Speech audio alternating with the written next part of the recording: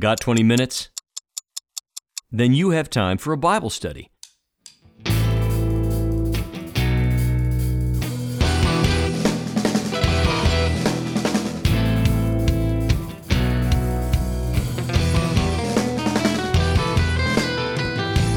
If you confess the Lord, call him up. If you confess the Lord, call him up. Welcome to another episode of 20-Minute Bible Studies. Romans 10:17 says that faith comes by hearing, and hearing by the Word of God. Over the next several minutes, you're going to hear an important message directly from God's Word and have your faith and knowledge increased. All you have to do is listen. Now, here are your teachers. Hi, everybody. Thanks for joining us. I'm Jordan Pine. And I'm Andy Baylog. Let's get started. Today we're going to be studying a pair of verses you often hear during the holiday season, but we're going to show you how it reveals something so much deeper than you might think. Join us now as we listen to the Word of God.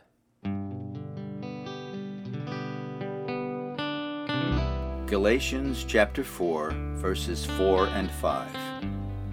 But when the fullness of time came, God sent forth his Son, born of a woman, born under the law, so that he might redeem those who were under the law, that we might receive the adoption as sons. Galatians 4, 4 and 5. The phrase that most focus on from this passage, Andy, and typically during the holiday season, is God sent forth his Son, born of a woman.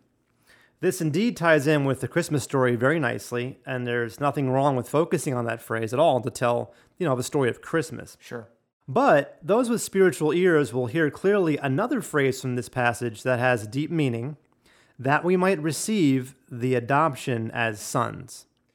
Okay, Jordan, so let's use the SPACE method to bring the meaning of this phrase to light.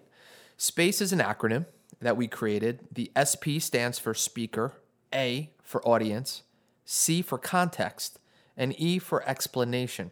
And we created this acronym to remind Bible students to think about who is speaking and to whom, what was happening at the time, and then the theme and message of the verses leading up to the scripture reading. So Jordan and I believe it's critical to consider these things before attempting to interpret scripture. So let's go ahead and do that now. Okay, the speaker is the Apostle Paul. Galatians 1:1 says, Paul, an apostle, not sent from men nor through the agency of man, but through Jesus Christ and God the Father, who raised him from the dead.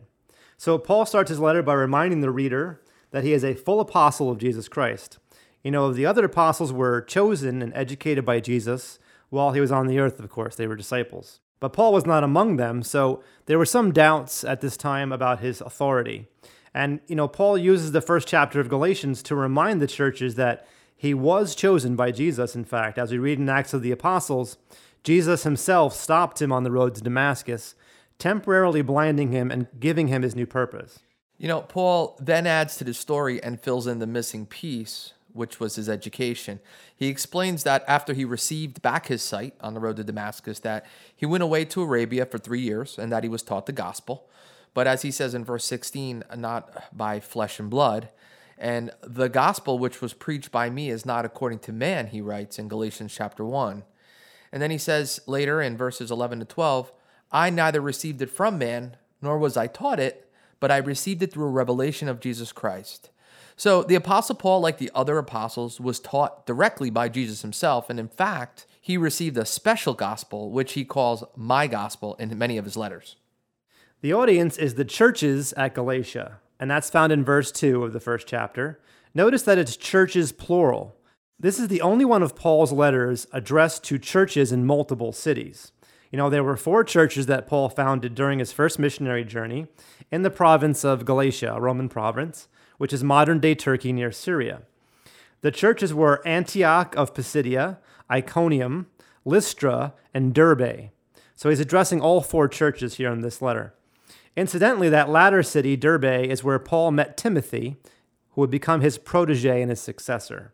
So anyway, the audience, it's important to note, was Gentiles, which is important because they were saved, as Gentiles were, individually by faith and not nationally by religion. Right. So these were Christians, but they were Gentile Christians. Correct. Moving on, what would the context be? Well, it's about 50 years after the crucifixion of Jesus Christ. Paul is mainly writing to defend justification by faith, a rebuke of false teachers, which in Scripture are called Judaizers. And they tried to undermine justification by faith by teaching that believers must first become Jewish converts and submit to Mosaic law before they could become real Christians. And, kind of like Arminian theology today, in somewhat that, it's not just faith that keeps someone saved, Right. but it's also works that's added to grace. In other words, it's faith plus works to hold on to eternal life. Yeah, really any denomination, and we can name some others, not to That get is true. controversial, that teach that you need to constantly follow works and dogma and doctrine in order to maintain your salvation somehow. Exactly. So, I mean, I hate to categorize Christians. I really, really do. And Jordan and I feel the same. But, I guess you could say in a sense that, pure evangelical Christianity would have to be the definition of understanding that salvation is by grace through faith, not by works, lest any man should boast. So anytime we add anything that would come from us or anything that would be necessary from a Christian to retain eternal life, now we're, possibly going into, a cult type of Christianity. So, just something that we have to be careful about. Yeah, and the situation here is that obviously we're changing from, salvation is of the Jews, from Israel, which was very legalistic, and there are lots of rituals, Levitican law, to a time when it was by grace. So there was a struggle there, and there were some false teachers that came in. For example, Acts 15:1 says that some men came down from Judea and began teaching the brethren, the believers, saying, unless you're circumcised according to the custom of Moses, you can't be saved. So, this caused a lot of dissension and debate, and it led to a big meeting of the church leaders in Jerusalem that's known as the Jerusalem Council. Right, Jordan. And the details are in Acts chapter 15, actually. So here's a summary of that. Some former Pharisees argued that the Judaizer case for circumcision, for instance, and following the law, Correct. But the Apostle Peter argued against these practices by saying, why do you put God to the test by placing upon the neck of the disciples a yoke which neither our fathers nor we have been able to bear? But we believe that we are saved through the grace of the Lord Jesus in the same way as they also are. So, in other words, the early church was wrestling with salvation by works, which was the old way, versus salvation by grace through faith. And as we mentioned, it's because they were in transition from being Jews to being Christians and didn't yet understand the true purpose of works. You see, the Jews believed it was how you earned your salvation, but God was helping them to see it's how you earn spiritual rewards, not salvation. And that salvation had always been by God's grace and was not something that could be earned. Yeah, and anyway, it was James who came up with this compromise that won the council, actually, and he said, it is my judgment that we do not trouble those who are turning to God from among the Gentiles, but that we write to them that they abstain from things contaminated by idols, and from fornication, and from what is strangled, and from blood, which obviously are, traditions and works. Right. And, this was not because it was necessary for salvation or for being a good Christian, if you will, but in order to prevent stumbling blocks and offenses that might inhibit the spreading of the good news. Yeah, so just like, Congress debates things and compromises today, these men came together and there were two factions, and James, the brother of Jesus, came up with kind of the compromise that saved the day. Yeah. And it involves some, technicalities. Okay, they will abstain from blood and some of the things that are really bothering you that you're worried about, but we're not going to tell them they have to become Jewish and get circumcised in order to be saved, because that's just wrong. Sure. So that became the official decree, and it went out. But, that didn't stop the Judaizers from stop Judaizing, particularly in the further away churches. And, Paul discovered that the Galatian churches were especially susceptible to this false teaching. And that's why he wrote this letter. And he had some pretty strong words for them. Starting in verse 6 of chapter 1, he writes, I'm amazed that you are so quickly deserting him who called you by the grace of Christ for a different gospel, which is really not another gospel. There are some who are disturbing you and want to distort the gospel of Christ. But even if we, or an angel from heaven, should preach to you a gospel contrary to what we have preached to you, he is to be accursed. Yeah, and for good measure, Jordan, let's also add verse 9 in there. And that reads, as we have said before, so I say again now, If any man is preaching to you a gospel contrary to what you received, he is to be accursed. So he repeats it, yeah. Yeah. So then Paul fills in some details about the Jerusalem Council, and he says he went to make his case because of a revelation that he received from God, and we read that in verse 2. And he mentioned some intrigue where the Judaizers here were trying to undermine him, but he reveals that they agreed his gospel was correct, and they did not try to force circumcision or other rules on them. Yeah, he's giving us the inside story a little bit in Galatians about what happened at that council. He also happens to, in this letter, call out the Apostle Peter. Now, we saw where in the account in Acts, the Apostle Peter is the one that sort of defended the right argument, if you will. But Paul doesn't let him off the hook because he says, prior to the coming of certain men from James, Peter used to eat with the Gentiles. And then when they came, he started to withdraw and hold himself aloof, fearing that the party of circumcision, which is the Judaizers, would judge him essentially. Right. And then it says, the rest of the Jews joined him in this hypocrisy, with the result that even Barnabas was carried away by their hypocrisy. But when I saw that they were not straightforward about the truth of the gospel, I said to Cephas in the presence of all, if you, being a Jew, live like the Gentiles and not like the Jews, how is it that you now compel the Gentiles to live like Jews? So he kind of just called them out for hypocrisy in front of everybody. Exactly. And if you think about it too, spiritually and scripturally speaking, we actually can see here that there's obviously a higher spiritual level for Paul versus Peter. Even though Peter was the rock of the church, we see that though Paul, didn't physically walk and spend time with Jesus during his time on earth before Pentecost, he did spend time with him directly when he was in Arabia and received, what he called his gospel. But just based on, the way he felt, the way Peter was, I guess kind of falling away from his initial stance and again, kind of creating a clique with the Jews again. Maybe he was embarrassed of some of the Gentiles. We don't know today. We couldn't imagine. But, maybe they were kind of considered barbarians in a sense to the Jews, right? Right. So even the slightest thing sometimes we don't realize as Christians can segregate us into denominations. Certain churches that, they require you wear a 3-piece suit every Sunday. And then there's other churches that those churches might say they're liberal because you could walk in with jeans and a t-shirt or what have you. But yet at the end of the day, it's, we're unified in the love of Christ, and that's what's key. And when people start to, isolate themselves or separate themselves because of, different, like a caste system, if you will, or, different grades of whether it's financial or spiritual, different levels that, that we learn here between what happened with Peter and Paul. It should never be so. And because of that, we know that God used Paul thoroughly by the many books that he wrote by the Holy Spirit. And we know that Peter just had a few. So it's just something to think about, something to consider. And, later in chapter 2, Jordan, also, he gives us this amazing defense of salvation by grace. And he says, I have been crucified with Christ, and it is no longer I who live, but Christ lives in me. And the life which I now live in the flesh, I live by faith in the Son of God, who loved me and gave himself up for me. I do not nullify the grace of God, for if righteousness comes through the law, then Christ died needlessly. I think that's just a very crucial scripture to understand Paul's heart and how Christians need to be the same way. Okay, and then Andy, to quickly summarize chapter 3, which precedes our reading today, we find this famous passage there. There is neither Jew nor Greek, there is neither slave nor free man, there is neither male nor female, for you are all one in Christ Jesus. And if you belong to Christ, then you are Abraham's descendants, heirs according to promise. Amen. So now we're ready to attempt an explanation. Let's start by rereading and breaking down our scripture reading.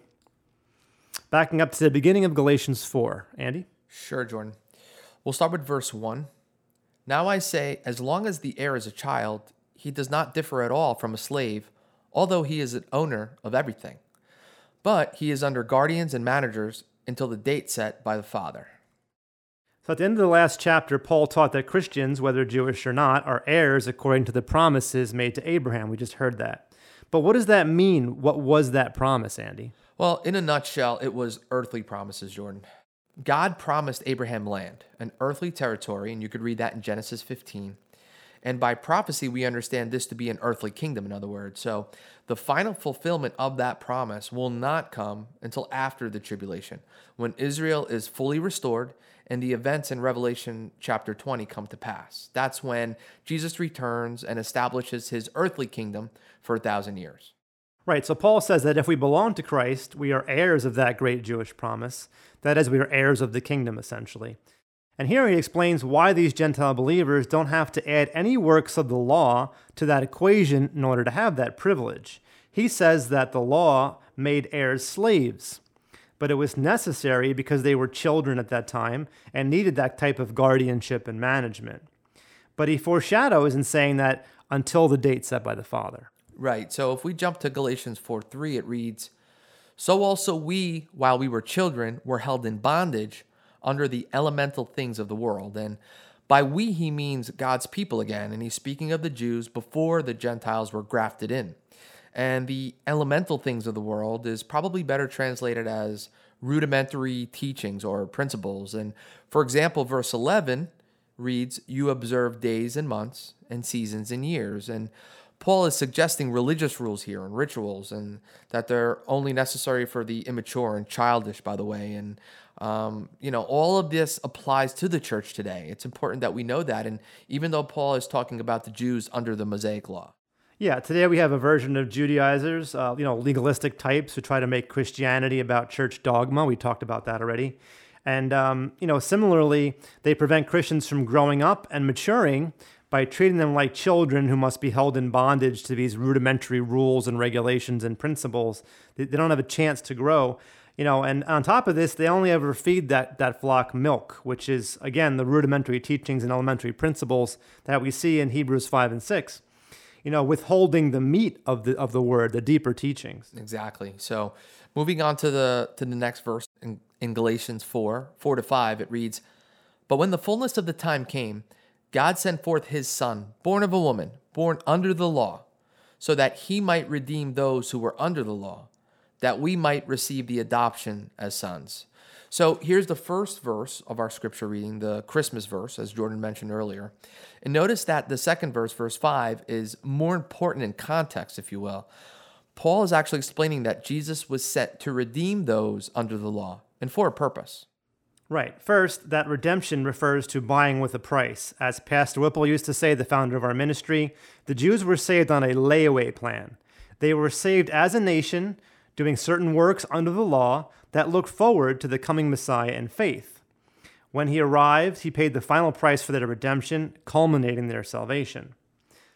But then Paul also explains what that culmination was. It was the adoption as sons. And this goes back to heirship and another concept that Pastor Whipple taught us. He explained that the Jewish adoption was actually different than adoption today. In one sense, Paul is talking about adoption as we know it because he's talking about Gentile believers who are adopted into God's chosen people. But recall, he also mentioned that when an heir is a child, he is no different than a slave even. And there he was speaking of the Jews under the law at the time. And Pastor Whipple taught that in the old Jewish custom, likely because men of status had children by multiple women, that children were not automatically considered sons at birth. Yeah, they had to be adopted as sons and thus receive the full rights of heirship at their coming of age, which we call the bar mitzvah today. Right.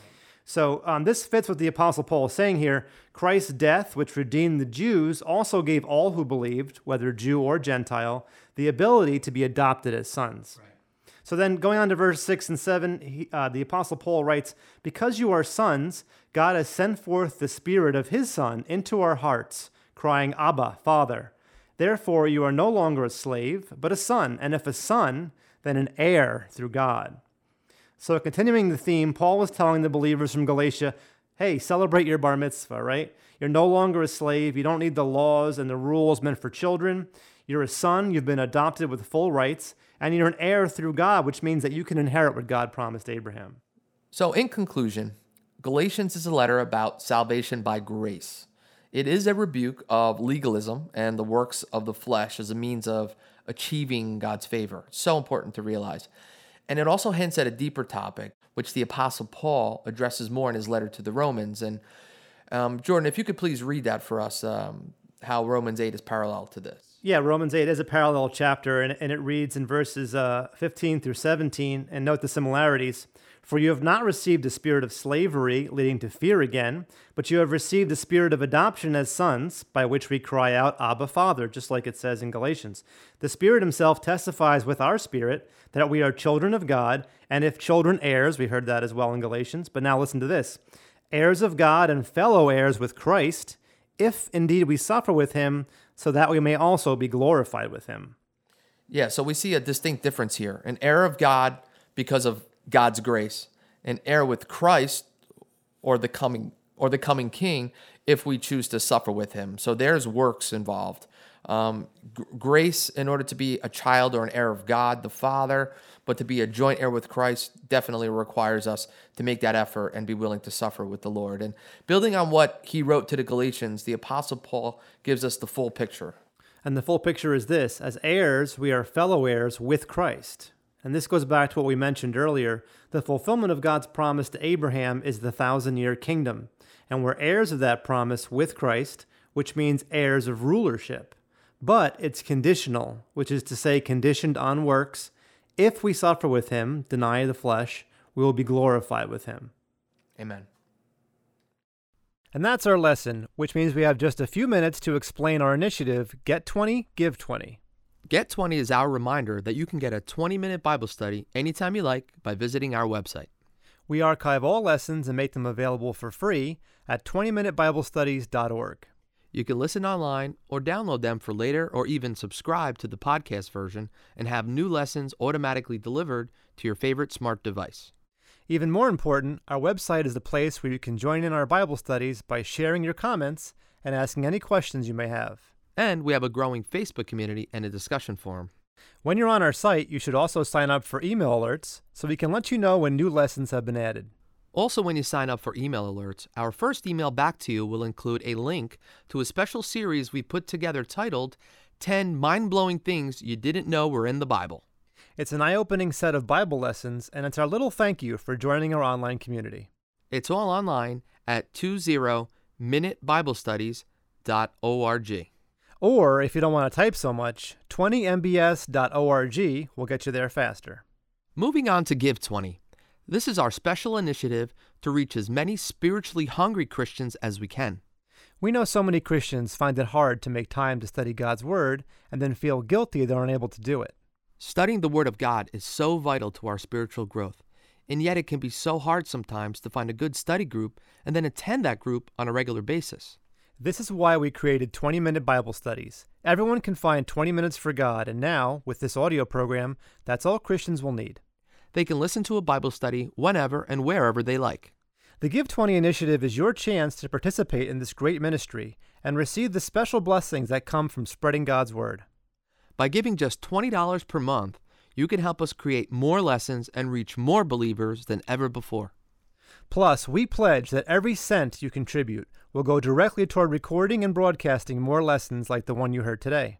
And since our ministry is an official nonprofit registered with the government, your donation is also fully tax deductible. To join our Give 20 initiative, visit 20mbs.org and click Donate.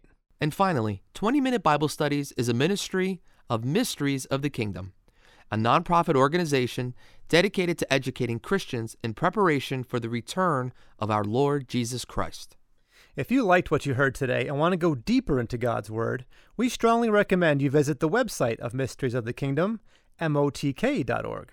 Yes, these radio studies are just 20 minutes, but our MOTK lessons last as long as needed to fully understand whatever passage of Scripture we're studying. So if you're interested in learning more about what you heard today, you'll definitely want to check out our in-depth, multi-part studies, which are available for free at motk.org. Thank you so much for your 20 minutes. I'm Andy Bailey. And I'm Jordan Pine. May God bless you. Thanks for joining us for another 20-minute Bible study.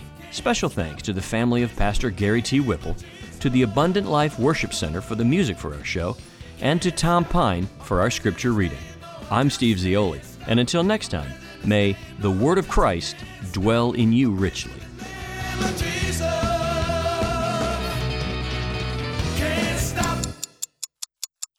All rights reserved. Mysteries of the Kingdom Incorporated.